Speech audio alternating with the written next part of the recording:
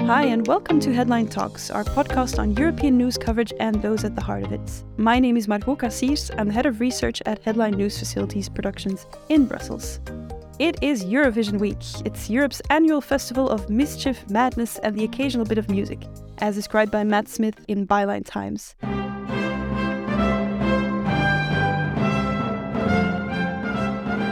I'm joined by my wonderful colleague Liesa.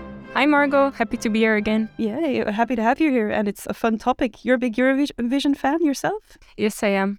Well, it's also an event with an undeniable political dimension, would you agree? Yeah, definitely. People always say that Eurovision isn't linked to politics or it can't be political, but obviously there's nothing more political than Eurovision. It's like the biggest lie ever told. A big example was last year, right after Russia started its invasion of Ukraine. The European Broadcasting Union excluded Russia from the contest, a ban that continues this year. And then after that, Ukraine famously went on to win Eurovision in 2023. Here is the Ukrainian winner, Kalush Orchestra, featuring Malik Harris.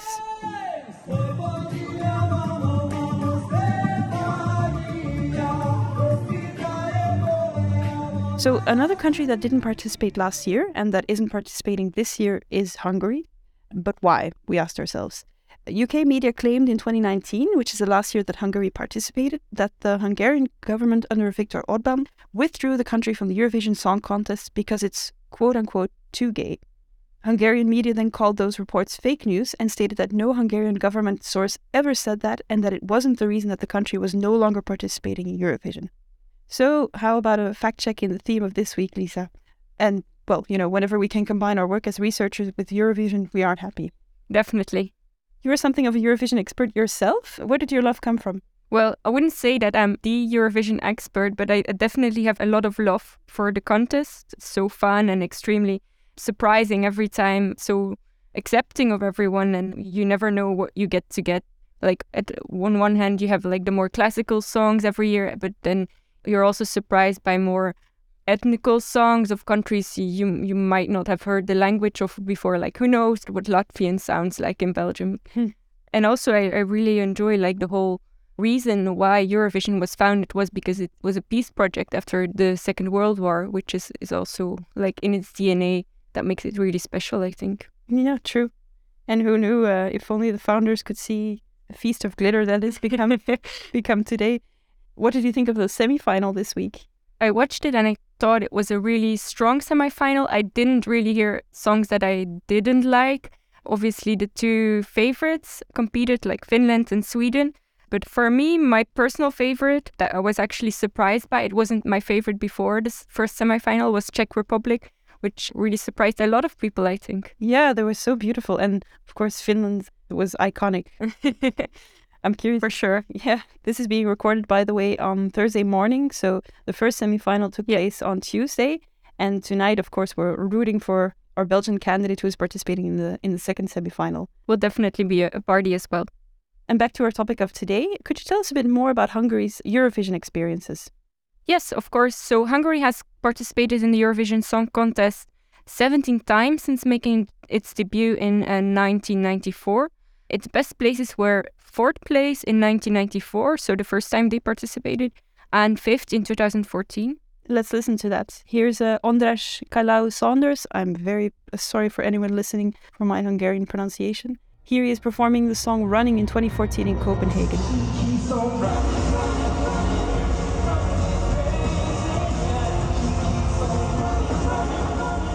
So Hungary competed in Eurovision for the last time in 2019. After that, they didn't anymore, which was surprising because Hungary had a really impressive qualification streak, actually. For example, from 2011 to 2018, they had only failed to qualify for the grand final 3 times. Oh, that's something weird. Yeah, exactly.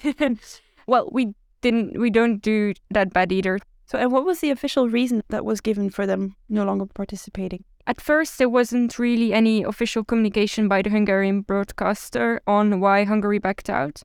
They just said that Adal, which is like the pre-qualification contest for Eurovision, some kind of Hungarian idol, would just be a simple talent show from 2020 on. So the winner of the contest wouldn't automatically represent Hungary at Eurovision, but would get some kind of local prizes, perform on local media, etc. So no official communication was given, but later, after accusations came that the reason why they didn't participate anymore was because it might be quote unquote too gay. Like, they denied those accusations, saying that it was outrageous and unacceptable, that it wasn't because of the high number of queer performers that influenced Hungary's decision, but that they simply wanted to support valuable productions in Hungary and support the Hungarian pop scene at home. The media that claimed that it was because of LGBT-related issues that the Hungarian government had with Eurovision Song Contest, where did those claims come from? Mm-hmm.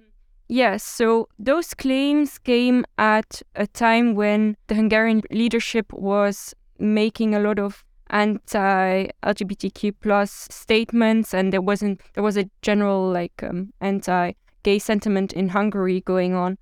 And the media that quoted these reasons for Hungary not participating in the Eurovision, and they quoted a Hungarian news website, index.hu, that quoted unnamed sources inside the public media. So anonymous sources, basically. Why did the Hungarian media take issue with that? Because it was not an official source, but it was made out in mostly British media as the headline, that the government said this, but there were anonymous sources.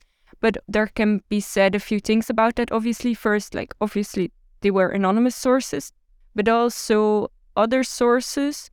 For example, a pro-government journalist and TV commentator, Andras Benčík, did say that he welcomed the decision. This journalist is generally affiliated with the Orbán government. He said he welcomed the decision of the broadcaster, including from a mental health perspective, that Hungary will not take part in the homosexual, and I quote him directly, homosexual flotilla that is this international song competition has been reduced to. So there was that. But on the other hand, Orbán's spokesperson, Zoltán Kovács, he described the story as fake news and on Twitter, but he did not specify why it was that Hungary did not participate anymore. So how would you evaluate the claims made by Hungarian media? Is this indeed fake news, or is the real reason for Hungary dropping out of the Eurovision Song Contest simply more nuanced than UK media made out to be? It's always more nuanced, but it's hard to prove since they didn't officially say that this was a reason, but there were some actions that indicated that this might have had something to do with it. First of all, it fits in the philosophy of the Orbán regime. Traditional values that he claims to promote, they are everything that Eurovision is not usually. Internationalism, unity in Europe, pro-queer, pro-feminist performers. It would make sense that they would try not to incorporate this into the state media, which is closely affiliated with the regime. And also there has been a longer pattern of disapproval of Eurovision after Conchita Wurst, for example, won in 2014. She was the bearded lady that sang about Rise Like a Phoenix, exactly. When she was declared the winner, the state news channel Duna, they didn't even mention Conchita Wurst's name in the reporting, neither did they show, for example, footage of her performing. They just showed the Hungarian contestant, his performance and so on. That was quite telling, I think.